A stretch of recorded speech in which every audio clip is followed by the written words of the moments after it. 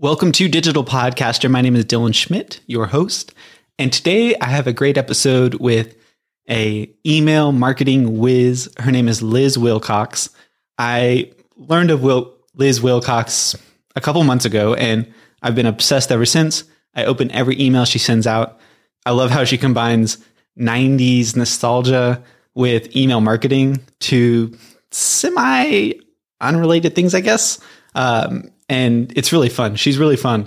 And I was looking forward to recording this episode for a while because I knew she'd be a blast to talk to. And email marketing to me is a little bit stuffy, a little bit, I don't know, it just seems a little bit old or something. Like email marketing, no one's like, yeah, email marketing. It's always like, what's happening on social media, all those things. But obviously there's so much value in email marketing because you can connect with possible clients, your audience, all those things much more effectively through email, right? Because it's more of a one-to-one conversation.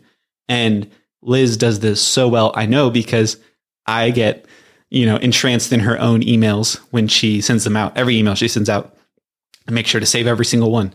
So I'm really excited to share my conversation with Liz. And here is Liz Wilcox.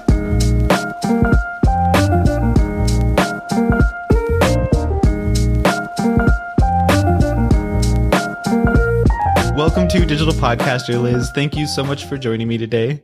Thank you for having me. I'm so excited. I love your stuff. I think everything you do is pristine. And I feel like I put on my uniform today. If you're just listening and you can't see me, like I've got Will Smith on, I've got the headband. I'm ready to go. I'm ready to nail this. Yeah, I'm excited. Eyes, not your eyes, sorry. His eyes are like right above the like the right Zoom in the video. box. It's like just enough. So I feel like I'm being watched, but by Will Smith, I feel like I'm going to be more better. Like I need him probably watching me all day. Yes. Side note, I have a couple side notes throughout this episode.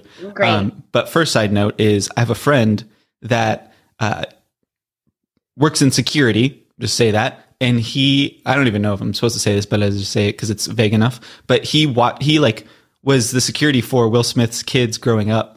And because I'm in LA, you always have those like crazy stories of wow. And he had nothing but the absolute nicest things to say about his kids, and he watched them like for years. Like he would do their homework with them at night, and like, but he just was always saying how like nice and courteous they were as like kids, and it just always struck me as like really cool to hear because oftentimes you usually hear like the bad stuff about people's kids or growing up like probably wealthy or something. Yeah, if you literally grow up famous, like that's got to be so. It's hard to be a kid and not be a brat anyway. But then you're like famous, and your dad is the biggest celebrity in the world. When they were growing up, he was like really famous.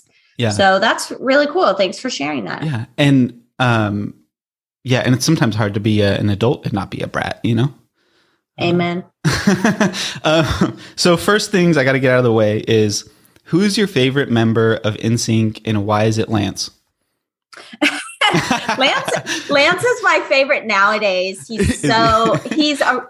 For me, Lance Bass is, I'm glad you said that because Lance Bass is a businessman. So he's actually the second richest member of NSYNC, which obviously Justin Timberlake, of course, he kept going, kept building his wealth. Justin Timberlake, you said? Yeah. You might have heard, okay. He was in a couple movies. Oh, okay. So Lance is a wonderful businessman, and he does social media really well. And he does, like, if you're interested in sponsorships, partnerships, check out Lance Bass and how he does stuff and how he does social media content for his sponsors and stuff. It's really cool. But honestly, I'm so glad you asked this question. And if you're kind of tuned out because you're not an NSYNC fan, like, listen up, because this is business related too. Yeah, tune in, y'all. Yeah, tune in, baby. Turn it up and tune in. Okay. So Chris Kirkpatrick is actually my favorite. And if you don't know Chris Kirkpatrick, it's no wonder. He was kind of the least popular in the group. He actually founded the group. It was his idea, and he brought Justin Timberlake in and, and everybody else. But the reason why I love Chris Kirkpatrick, and you can Google him later and you'll see what I mean if you don't know what he looks like. For me, he just felt like he didn't belong. He could have been in any band. He could have been in Blink-182, Nirvana, but he was just this guy literally standing next to teenage heartthrobs like JC Chasez, Joey Fatone, and Justin Timberlake. And he was doing his own thing. He was like, yep, I created this group. I belong up here on stage with my pineapple dreadlocks and my braces and my acne, just the same as Justin Timberlake, right? Yeah. And for me as a kid, I was really weird. I was really shy. And seeing him up on these posters, like I literally have a poster behind me, I'm staring at him, seeing someone like that up there doing his thing, singing alongside like these literal hotties, right? Like these people that were so popular, and like with the confidence that he had, it made me feel confident that maybe I have my place among the crowd as well, right? And maybe I can even stand out and be friends with, and, you know, literally like link arms and create something, have friendships alongside that. And on another note, he, like me, grew up really poor, and he started the group because he wanted to break those chains of poverty and really get his mom was a single mom. He didn't have much contact with his dad, and he started the business and started the band because he wanted to get his family out of being poor. And that really resonated with me. I was really close to my mom. Even today, I financially support my mom and her household. Wow. And so that was something that even at a young age, I was like, yeah, I'm going to do that one day too. So that's why he's my favorite member. That's incredible. I had no idea. And wow. Yeah, that's amazing. I love a good like underdog story, you know? Yeah. And like all about it. And like my like high school and middle school and stuff, I was like really into like punk and like rock and things like that, you know? And and it just always felt like the underdog thing. And hearing you say that about Chris Kirkpatrick, I'm like, wow, I'm not gonna see him the same when I watch YouTube videos and like see all that, watch all those videos. Cause I agree. Like I've spent like at night, sometimes I'll go on YouTube and just like go through a run of like 90s music videos. And I look at Chris Kirkpatrick and you're like, yeah, you're right. Like he does kind of stand out as not your but typical. Not right. He stands out, but not in the way that like JT or JC stands out. Like, ooh, wow, that guy's really talented and he's very good looking, right? In a way where it's like, what is this guy doing here? But at the end of the day, like he founded the band. He, you know, sought out Justin Timberlake specifically. And, you know, was kind of the brains behind driving them, you know, at the beginning. And it's just really inspiring to me. That's amazing. Do you think if NSYNC started today, do you think if Chris Kirkpatrick started NSYNC in 2022, he would be up to date on the email best practices? I hope so. What I will say, and maybe this is an episode about what we can learn from boy bands about marketing, right? And so I will say NSYNC and a lot of boy bands, they very much keep up with the times. Like I truly believe teenage girls run the economy, right? Yes. Yeah. Especially they run the music industry for sure, you know, and run that. And so NSYNC was always partnering, right? They did like McDonald's. They partnered with Britney Spears for years. You know, I'm pretty sure they had like a cereal in Japan. I don't know. I might have just made that up. I believe it. No, that sounds like they always make the like crazy stuff, you know, like. Yeah. Like literally on this picture in the background is like a tag from their chapstick that my daughter, like she fell off. They had their own chapstick brand. Nice. They had their own board game. They had their own cell phone. And then when the internet started becoming a thing, they were one of the first to have like nsync.com. They had their own where you could email them and they would literally email you back. There's videos of them talking about it on TRL where they're like, yes, we actually email back. Yeah. And I'm like yes, because that's one of the things I always tell people is like, you've got to make your email open, right? You can't just have automations are great. They're awesome. But at the end of the day, if you're not making some personal connection, if you're not truly connecting with your audience, like there's going to be, people are going to know that, especially it's 2022. Like Dylan said, like people are savvy. They know when something's automated and when you just sent it out. Right. Yeah. Yeah. And I for a couple of years, I got into collecting like baseball memorabilia and there's some like, I think there's like a crossover with like pop culture and and of course NSYNC obviously is a huge part of pop culture, but like baseball memorabilia as well. And a lot of the seemingly older, baseball players that, they still do like fan letters. Like you can write them, send it to a place, and they'll mail it back.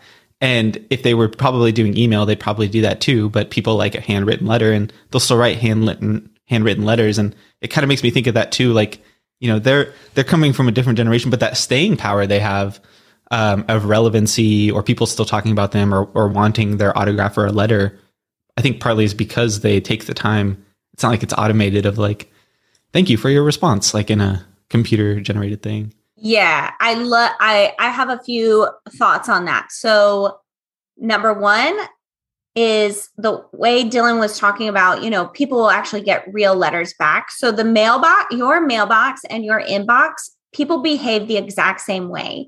And so when you go out to your mailbox, let's say you've got, 3-4 pieces of mail, like, oh, that's junk. Oh, that's a bill. I'm going to open that later. Oh my gosh, I don't know this Justin guy. Like he must have lived here back in the day. Mm-hmm. Oh my gosh, Dylan sent me something. Suddenly you drop those other 3 pieces of mail and you open up Dylan's personal mail immediately. Oh my gosh, I can't believe he sent me something, like a real something. This is awesome. Let me open it. Yeah. So people act the same way in their inbox. Like, oh, that's a bill. I'm going to open that later because I know it's not due right now. Oh, Justin, I don't know how they got this. I don't know how they got my email. Oh, that's spam. I'm going to delete that right now. Oh my gosh, Liz sent me something. This is awesome. I'm going to open it right now. And suddenly you have, those 3-4 emails totally unopened. And that's my, most people say, oh, I've got 10,000 unread emails. Email doesn't work, but it does work the same way it works in your mailbox when mm-hmm. you can create that feeling of, wow, Dylan sent me something, Michelle sent me something, Liz, Justin, Lance, whatever your name is, right? Yeah. Sent me something. That's when you stand out above the crowd. And that's when you like really have made something click and email can work for you. Yeah. And I always open your emails like every time. Like, and it's funny because, okay, I'll ask you this. I'll ask you this really obvious to you question, but it's not obvious to me. Why, I thought of this question not that long ago. Now I'm like going to fumble with it. Why do I love opening your emails? I don't know, Dylan. Why? Yeah. Well, I just wrote it down. So why does Dylan love opening my emails? And also, why do some of those going back to the baseball thing? Why do people love when you send them personal letters, right? It all comes to what I call the email staircase. First you've got a follower, then you have a friend, and then you have a customer. And when you have this list of friends, right, you can create products that they need, right? Yeah. And so how do you create a friend? How do you get somebody to open your emails and be so excited about them? There's only 3 things you need. And this is the baseball player writing to you is the first one. You've got to invest your time in them. For Dylan, it's very clear Liz Wilcox invests her time. She knows who she's talking to, right? We got on this call. We immediately start talking about NSYNC. Dylan knows who I am. Yeah. And also I've done my research to know a lot of my ideal people are millennials who, especially in this pandemic, we just want to feel good about a time where we felt good. And NSYNC, Will Smith, Seinfeld, Friends, Saved by the Bell, all those things are taking us back to a time where things were simpler. Right now, we're recording this as 2022. We've been 2 years in a pandemic. Things do not feel good, right? So like, why not talk about stuff that makes us feel good? Right? I've invested my time in Dylan, in my subscribers, enough for them to feel connected, right? Like, wow, Liz really gets me. Every email that I write, the little micro conversion that I'm thinking about is, I want Dylan, I want Justin, I want Lance to be nodding their head like, oh yeah, Liz totally gets me. Yep. She's so on point, right? And so that's the little micro conversion, right? Every single week, that's how you turn someone into a friend. So number 2, you have to share in a relatable way. So I used to have an RV travel blog. My audience was full of men in their mid 60s, with 2.3 kids on their way to college, they want to retire and finally travel the country with their wife, right? I am not talking about NSYNC to, Jeff, right? That was my ideal client, Jeff, or I called him Rich or one of those names, Bob, right? I'm not talking about NSYNC that way. That's not relatable to them. So if I want to inject pop culture, maybe I'm talking about the Grateful Dead, Aerosmith, Ted Nugent, Led Zeppelin. I'm talking, right, stuff that, they're going to relate to. I'm talking about, fun campground activities. Those are things I would never talk about with this email marketing, right? That's not relatable. So think about what's relatable. I was telling that story about investing. I was talking about, 2022, 2021, 2020. Like it's all been crazy. That's me sharing in a relatable way. We all have been living through that experience. And then number 3, I stay top of mind, right? Yeah. You've got to stay top of mind. I email you every Tuesday, probably between like 10 a.m. and 2 p.m., whenever I've got that 40 minutes or whatever. And that's staying top of mind. For my people, I know once a week is a sweet spot. If you're e-commerce or something, you've got a brick and mortar or, a non-traditional online business, you might find you need to email more. You might find you need to email less to stay top of mind. If you're working with, single moms with special needs kids, you have to really find that sweet spot where you stay top of mind without being excessive or without going too long that they forget about you. I do find once a week is usually a sweet spot, but I challenge you to, just try it out and see what works for you. So those 3 things: stay top of mind, share in a relatable way, invest your time. That really comes through. And that's why Dylan loves to open my emails. Yeah, that's true. I do, like, every time, because it doesn't feel heavy. And hearing you say all that makes all sense in my brain, because when I open your emails, I don't feel like, oh, this is going to put something on me. Like it's almost like you're going to, it's like, it's a light feeling, it's not like getting something from like the news. It's not like, like, that many people died today. Great. Like, oh yeah. Wow. Yeah. He went there, folks. You heard it here first. No, but I love that. And that's so true, because my ideal person right now, is a business owner, just trying to make it work, maybe juggling a few different marketing strategies. And so my emails are very short. Like today's newsletter went out. I think it had 268 words. But I actually gave 5 tips in that email. And and still it was around that 250 mark. When I was traveling in my RV, those people I sent Sunday nights, every Sunday night. I knew they were sitting down. Maybe they're watching, episodes of MASH, right? They're doing something, right? And my emails were much longer because those people, that was sharing in a relatable way. They wanted to hear about my travels. They wanted to know where I was at in the journey. And also that's me investing my time. Yeah. I didn't do as many podcast episodes, as much social media. I knew, they love emails the same way they love handwritten letters. Of course, we all do, but they're from that generation of, people actually writing 2-3 pages out. Yeah. And so their tolerance for those longer emails is better. So think about your ideal person and think about, the length of the emails. And that's another thing that makes people want to open my emails is I think, what's their tolerance? What's their capacity for today? And, if you don't have time to write it, chances are they don't have time to read it. Like that's just a rule of thumb. Okay. Yeah, I love that. And I think I've heard you say that before, because like it's in the back of my mind of you. I'm like on my shoulder, just like, if you don't have the time to write it, they don't have the time to read it. Amen, baby. Take us to church, Dylan. Bring in the choir. Just the boy bands come out.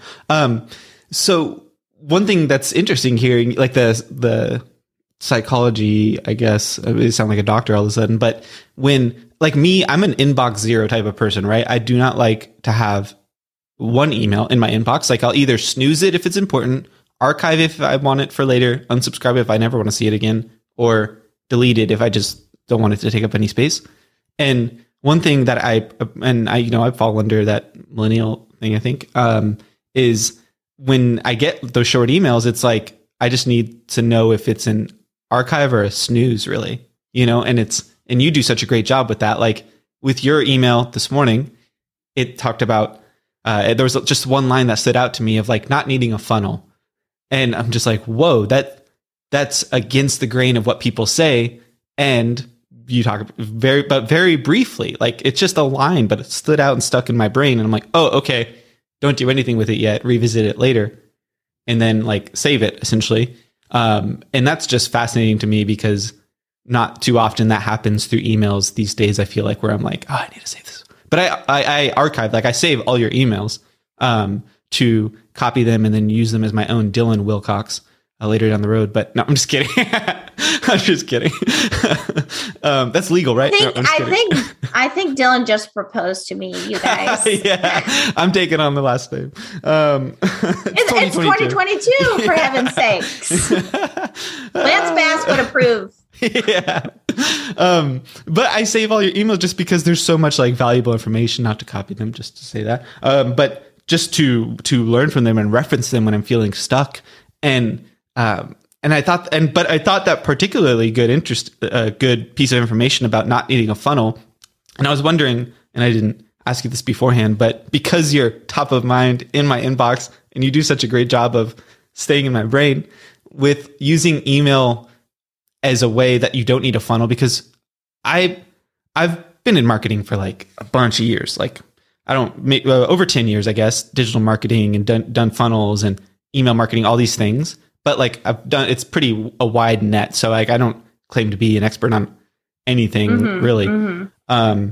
But especially with funnels, like I was just recent, like I've built funnels over the years and I just was going to build a new funnel. And just the tech involved and all the steps, it's like costly for one, because the subscriptions to keep something going, you got to set up the domain, all these things. It's just like so time consuming. And I can see why people will get so let down by building a funnel. And when you say that, it's just like, wow, that's really important to remember and easily forgettable, because you have, funnel hackers out there that are like, you need this software and you need all this stuff, and you break it down so nicely. I was just wondering if we could chat about that for a minute or two. Oh gosh, yeah. Hang on, let me get on my soapbox. I gotta grab it. No, so and when Dylan references funnels, when I say funnel, I mean sales funnel. Mm-hmm. I mean, you're segmenting all the traditional, like, oh, they clicked this, so now they're going to go here, and I've got it all automated and lovely and everything. Like Dylan said, like that can be complicated. And I always tell people, like, I'm a 2-step chick. If it takes 3 steps, I'm out. I just can't do it. When I started my business, I lived in 200 square feet. I lived in an RV. Like, if you've ever been to the woods, you can understand my internet problem. Like, I didn't have time for the funnel hacking, right? I didn't have any money for $100 a month software. $300 a month. Yeah. Oh, have mercy. Woo! I'm sweating. I got to take this sweater off. God. And that's just for the software, not to mention the domain costs, the get help costs, because you can't figure it out yourself because it's confusing. Right. Yeah. So, I mean, even with simple funnels, such as like using WordPress and Thrivecart, at the end of the day, when I first started out, I just did not have the money for that. I had exactly $0 and zero support in my dream. And so, I knew I had to pay for WordPress. I knew email marketing. Everyone tells me that's the way to go. I knew I had to pay for ConvertKit before they had the freemium offer. And that was really, and then I was spent. And so, on top of traveling around, having a toddler, I realized I could just keep putting offers in front of people. I could create a great foundation with my welcome sequence, and I could follow up with people every single week, right? Investing time, sharing, staying top of mind. And people could just buy what, as I sold, right? And of course, people don't buy when you sell, they buy when they're ready. So it actually turned out that was a good strategy, because some folks might buy on week 2, and then I bring it up a couple months later. And the folks that had heard about it in January, now it's March. Oh yeah, I need that now. I'm glad she brought that back up. Versus putting something into a funnel where they hear about it once, and I just, keep putting them through series and series and series, and they don't go through the customer journey the way I think they will. And because for a funnel to work, and a sales funnel to work, you've got to have your customer research like down. You really have to know your person, right? Yeah. And you really have to be updating things, right? If I make a reference to Justin Timberlake and next year he does something that gets him canceled, I need to go back in that funnel and take JT out, right? You're gone. You know, JT, and that's just a very simple example. It might be, and with newsletters, it allows your brand to evolve. And so you can try out different offers, especially in the beginning. If you're listening and you're like, yeah, you know, I have my email, you know, I've got a couple people on it, you know, I don't email consistently. I really caution against just starting a funnel. Just start very simply, where you get a very simple welcome sequence together. You know, start connecting with your audience through consistent newsletters. And we can talk about how to do that in a second. And just start putting offers out there. Because remember, I said the email staircase, when you've got a list full of friends, you can basically just ask them, hey, do you want this? When I did my $9 a month membership, I had no idea if it was going to work. I literally, the subject line was, can I have $9? My favorite email of like all time. Oh, good. We'll have to link to it in the show notes so people can see just how freaking simple it was. And you know, I literally was like, I don't know. I think this is what you need, but I'm not going to spend, you know, 11 hours figuring, you know, building it out, building the funnel to see, you know, if I can get 100 people in to see if it works. No, I'm just going to ask people if they buy, then I'm going to build it out, and maybe I'll build out a funnel for it later. And to this day, I just took that, can I have $9, and put it at the end of my welcome sequence. And like, that's, you know, quote unquote, my funnel for it. And I have, you know, of course I have affiliates, but at the end of the day, less than a year into that membership, I have nearly 1,000 people in it. That's incredible. And it's just from talking about it over and over in my newsletters, asking other people to talk about it. So you don't necessarily need a funnel. Yeah. So many things to say, but like, I like, for especially people beginning, it's so like, I just want to say like how true it is. Everything you just said about, you have to know your audience, your customer, your clients so well before you build the funnel. So you know what you're building. And then the work it takes to put in is like, it's easy. I think everything, especially digital marketing wise, because the people who are selling the software make it so that's their job, is to make it simple. They want to onboard people. They're like, you can build a funnel as easy as 20 minutes. And just because you created a login in 20 minutes doesn't mean the funnel's done in 20 minutes. Doesn't mean that it's going to work. Doesn't mean that all the tech, all that stuff. But their like job is to make it like, hey, you can do it in 20 minutes. And like everything you said, I mean, email is so much more easier. And especially if you're not like 100% confident on what you're doing, like don't waste that time or money. Just go with email. Like, why waste all that stress? What I particularly loved about your email subject line, and I'm pretty sure when I read it, I rarely will like laugh out loud, you know, like audibly when I said, but like it just made me crack up because it's like, can I have $9? Because it's such a pattern interruption to see, like you, especially if you're even remotely into the marketing, you're like side of things, you're like, you just see things and you're like, oh, this is like how they're doing this. Like you kind of see through the lines of how someone is asking for something if it's $9, and then for you to say, can I have $9? It's like, yeah, like if that's all you want, like, oh, hold on, let me go get my card, you know? What's your Venmo?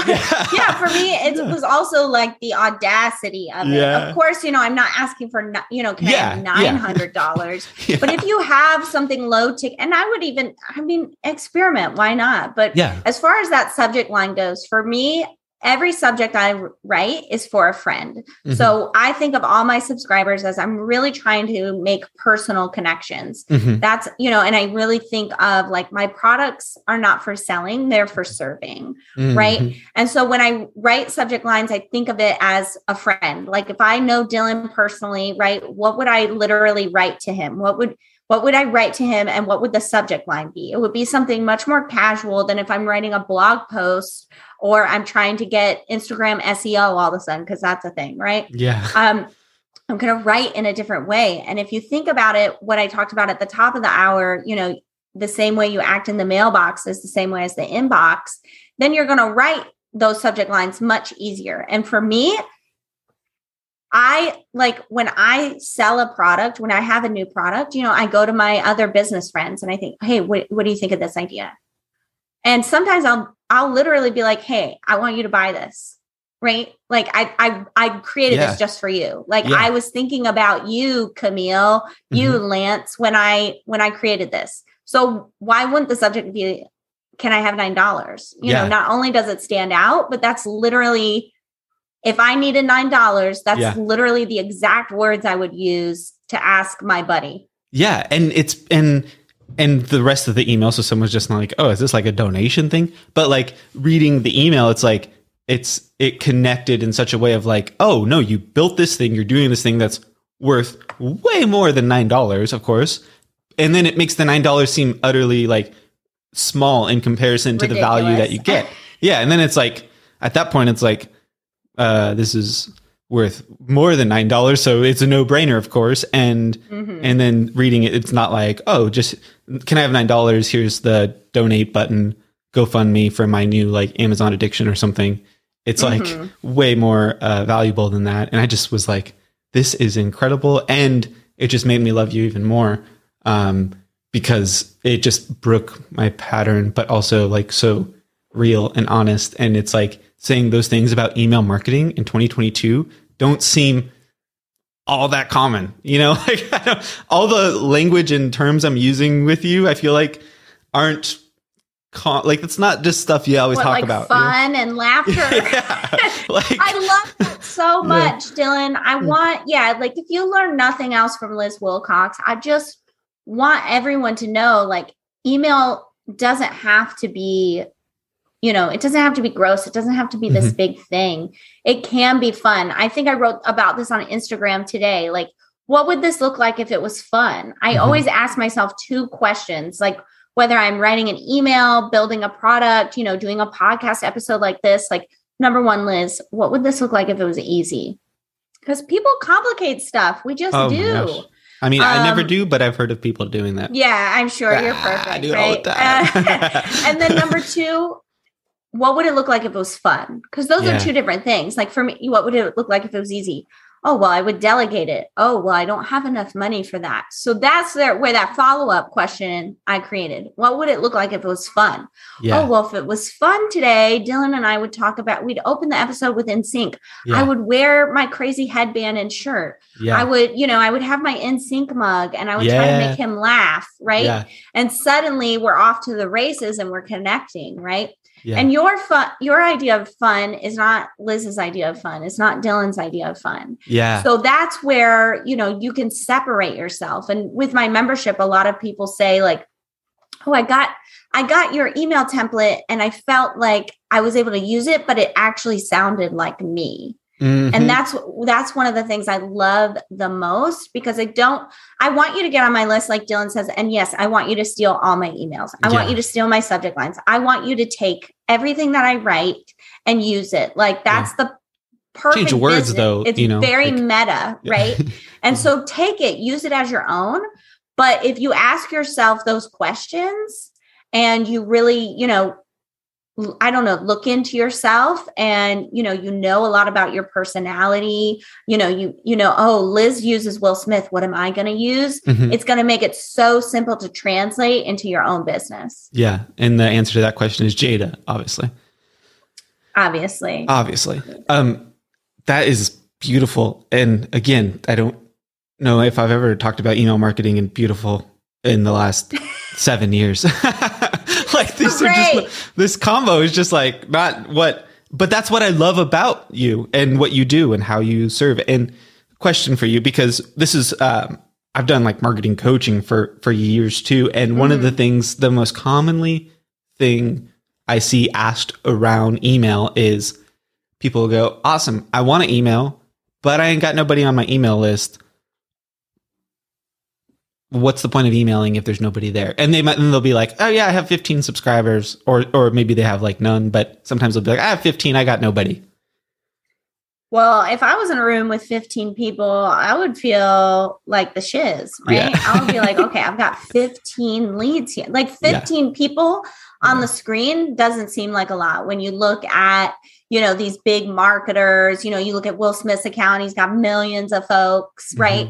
But side note to that, like Will Smith, depending on how many followers, I know he's got millions, but like, why doesn't he have a billion? Like he's a movie star, right? Yeah. Like it takes work, right? No matter where you're at and who you are. Yep. But yeah, so at the end of the day, like if you've got 2 people on your list and one of them is your mom, like let's work that other one. And this is what I say about email marketing. And I talked about this a little bit, like really truly connecting with your subscribers and using all those emails, right? Like investing your time, sharing in a relatable way. Email is one to many. But when you do those things and you open up the conversation, it can become 1-to-1. And that's where the customer research comes in. That's where the friendships build. That's where, Dylan gets me on his podcast and he's like, how do you get me to open your emails? Like, and it's because I've opened up that conversation. I'm willing to answer emails. And this is so beautiful, using Dylan's word, when you have a small list, when you just you're getting like literally one person at a time. You can literally say things like, hey, I'm just building this. I seriously only have 20 people on this list, but I'm dedicated to doing XYZ for you. Hit reply and let me know X, right? And keep these questions very simple at first. Yes or no questions in your welcome sequence. Like for me, it's, do you have an email list? Yes or no, right? Or, do you have more than your mom on your email list? Yes or no? That person knows immediately the answer. You've got to ask yes or no questions at first. And then as you build your list, as it gets older and bigger, you can ask those more open-ended questions. Like today, my email list is probably about 2.5 years old. I literally asked the question, what's up? No, seriously. Hit what reply. What the heck is up? You said, what the heck is up? What the heck is up? And in my mind, I said, what the F is up? That's what I heard, Liz. Okay, Dylan might know me better than I think he knows. I think I did write F and then I erased it and put hell or heck Mom or whatever. might see this, yeah. Yeah. But anyway, I got something like 20 replies in like 20 minutes. Nice. But that's because I have that relationship. But as you're building it out, keep it small. Keep those questions really simple, right? Like whatever, if you're a crochet blogger, do you have crochet needles yet? Hit reply. Yes or no. If you're like a real estate agent, have you ever bought a house? Hit reply. Yes or no. Very, very simple questions. And do that consistently. Build it up. I hear so many, I've tried to send out a survey. I've tried to ask questions. It doesn't work. Well, it's that TikTok, ding. What's that? It's like, have you tried every week? Are you emailing every week? Are you consistent? Are you telling people you expect them to reply? Right. You guys know what audio I'm talking about. Mm-hmm. But you just have to keep going with it. And then as far as building your list, I'm happy to give some tips on that too. Yeah. Yeah. I mean, just like a couple, like a super high level on like what you've been seeing these days of how to even get someone on your list. Like, I think is simple. You keep everything simple, but I'm just saying for my, I'll keep it simple. So basically what you have to know about list building is it's basically Liz the building same or list building. Liz building. List got building. It. Okay, list. That's funny. I've never made that connection in my head. I'm going to have to ponder on that and use it somewhere. What you have to know is list building and visibility are basically the same thing. The more people know who you are, the more you market, the more you listen to Dylan and his strategies, the more your list is going to build. And in order to make that true, you've got to have the right sort of like freebie, opt-in, some kind of incentive to get people on your list. So think about, what is the customer journey? What's the very last thing? If I'm working with Dylan and, I'm picturing like a graduation ceremony, like what would Dylan say he was able to do at the end? And then I take it all the way back. What's that first baby step I want you to know? And that becomes your freebie. So say you have already got that. let's put it in the right place. Your homepage, and you can go to lizwilcox.com and see that I've got it 5 or 6 times. Beautiful website, by the way. Beautiful. Thank you. I paid a lot of money for it. You can Google Christy Cooper. She's great. So you've got to have it in 3 to 5 places. And your copy should be around getting people to sign up for that list. If your main thing is, I'm going to go all in on this list building, Liz and Dylan say, it's lucrative, then it's got to be on there 3 to 5 times. Your about page, you can go to my copy and you can read it and you can see I'm telling a story about me, about you, but I'm leading you into, hey, your first step should be this freebie, right? And so as you go out and you do that visibility, you build up your Instagram content, maybe you're on TikTok, you're in Facebook groups, you're doing podcasts, right? As people start to go to your website, it's very easy for them. They know exactly what to do. They're going to sign up for your list, right? Dylan's going to ask me at the end of this podcast, I'll show you exactly how it's done, right? To get you onto my email list. And so for me personally, I make sure that's all set up. I make sure my freebie makes sense. And then for me, I just, I post on my Instagram stories as my social media strategy. And then I get on podcasts. In 2021, I was on over 70 virtual stages, a few different in-person things. But for me, that's my visibility strategy. You might go with Facebook groups, Facebook ads. You might, let's say Dylan and I do a link exchange. I write an email that shares his freebie. He writes an email that shares mine. You can do those types of things. But really, you have to think about list building as a visibility thing. Yeah, that's huge and makes sense. And to tie it to how I even found out about you is I was like, I want to find some podcasts on copywriting. So I was looking up and I found I think it was the Copywriters Club, I think it's called. The only episode I've listened to of their podcast was the one you were on. I literally was scrolling back. I happened to stop on yours because it wasn't the day it came out. It was an older one. I was just going, I was what's one I want to listen? And I don't know what it was, the headline or what it was, but something about yours made me listen to it. And then I'm just Liz. And I haven't listened to another podcast episode of that because I was I'm good. I got my Liz and I'm good to go. But that visibility is it shows up in ways that it's almost hard to quantify because there's no way you could have been I'm going to go on this podcast and then, someone's going to find it because it'll be the only episode they listen to of this podcast and then find me and contact me and then purchase all that kind of stuff. So yeah, that's crucial. That visibility makes a lot of sense. And, I love that. Like you mentioned, I'm on Team Liz. I have been since I heard your voice, but how do you work with people these days? Has it changed? Cause I know you were doing you're not doing one-on-one work anymore, right? Or you are? Correct. Dylan, I just want to say you are flattering me when you said, since I heard your voice, because my family always makes fun of me because my voice is so nasally. And also when I did all those podcast episodes in 2021, I unknowingly was going through a really bad food allergy. And so my voice was really shaking a lot sometimes. And I was gosh, I sound nervous, but I just don't know what I ate. So thank you.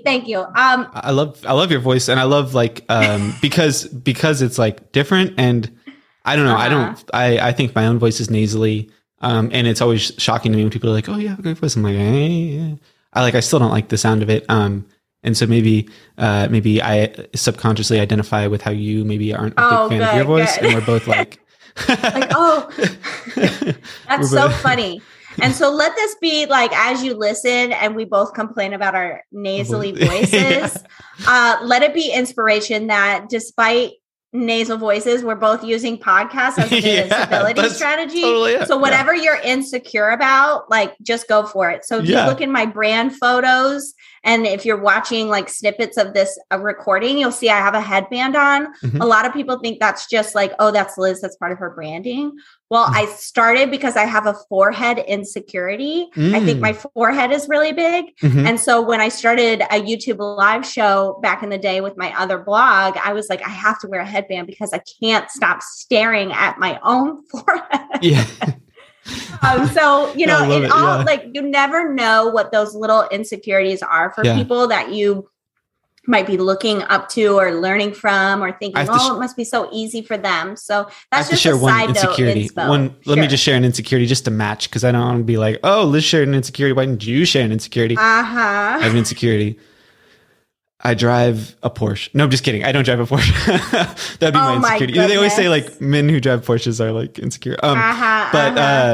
Let's see. Let me find. Well, I mean, there's multiple. I mean, I'll make a whole list, but yeah, I think the voice is huge, and I think it's a food allergy. It is. Pretty sure it's a food allergy. I haven't got tested either, but on a lot of my videos, I don't think I have it right now. But on a lot of my videos, my nose is red, and I think it's from a food allergy.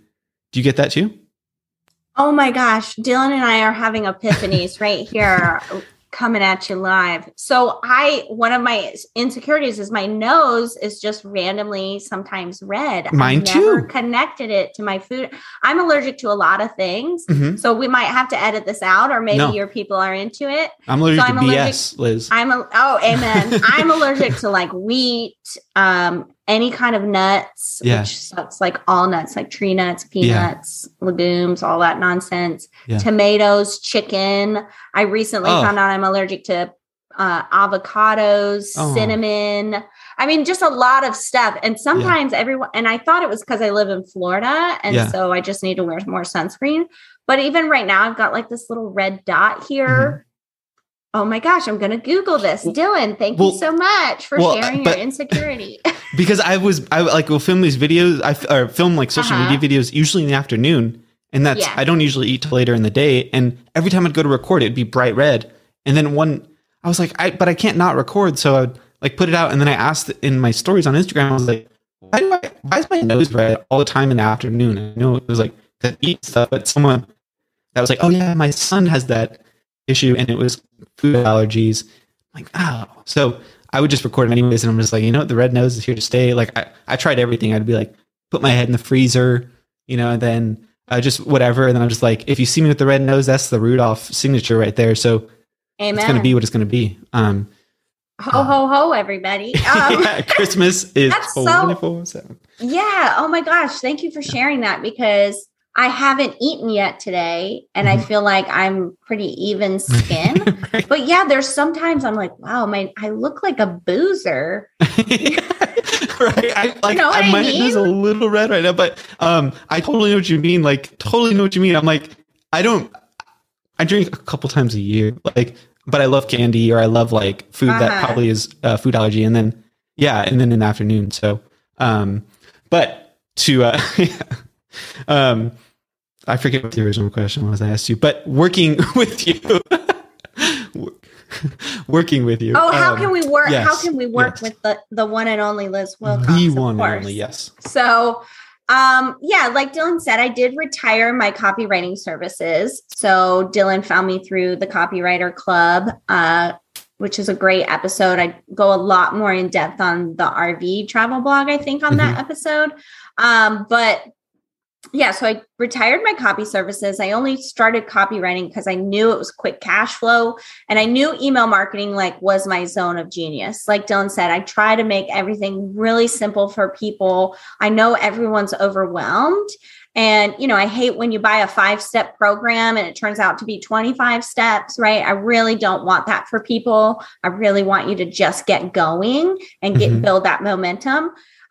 So that's what I wanted to go hard in, but I needed the capital first. So I just retired that. I was able to save up an entire year's salary. I'm really excited. Thank you so much. Huge. Wow. But nowadays my main thing is my membership. So the Can I Have $9 email we were talking about earlier, it's a $9 membership where I literally write an email template for you every single week and give you a video walkthrough of how you can use it. So no matter what kind of business you're in, you can, or what kind of tone, what kind of personality you have, you can really see yourself in the emails, and you can see how it can work for you.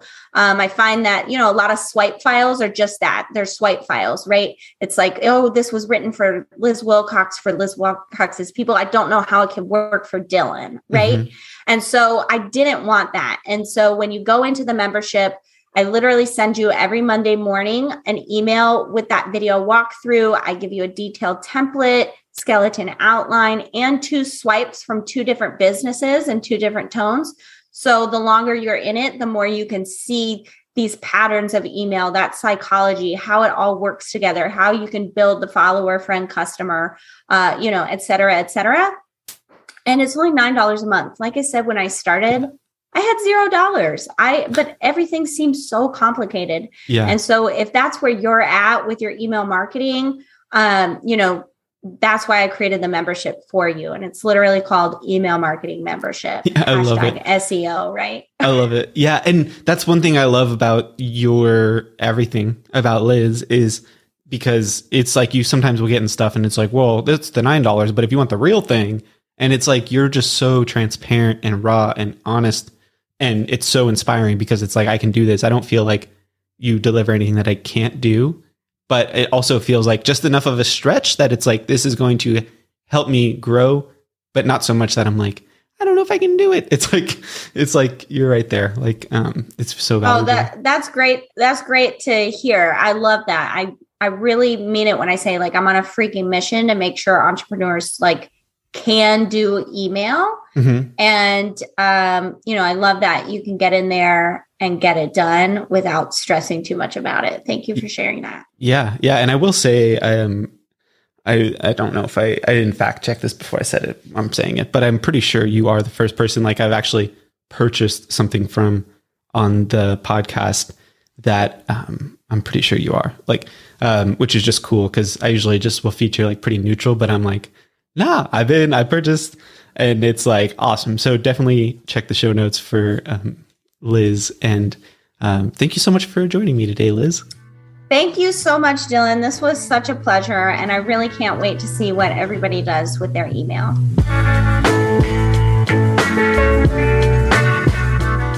Thank you again, Liz, for joining me on Digital Podcaster. It was a real honor to be able to speak with you. And that's one of the things I love most about this podcast is the chance to connect with people and chat with them for an hour. Like when else would that happen? Like I couldn't just hop on Zoom with Liz for an hour to connect about email and things that I genuinely enjoy talking about. So that's one of the many things I love about this podcast is the opportunity to connect with Liz. If you'd like to connect with Liz, make sure to check the show notes. If there's something particularly, one particular segment about this episode that you liked, please let me know. Send an email to hello@digitalpodcaster.com. And if you are interested in starting, growing, or monetizing your podcast, please visit digitalpodcaster.com. It would mean the world to me if you would take the 60 seconds, whatever it takes on Apple Podcasts, on Spotify, to leave a rating and a quick review. It would mean the world to me. It really helps the show out. So yeah, that's all I got for this episode. I'll see you in the next one.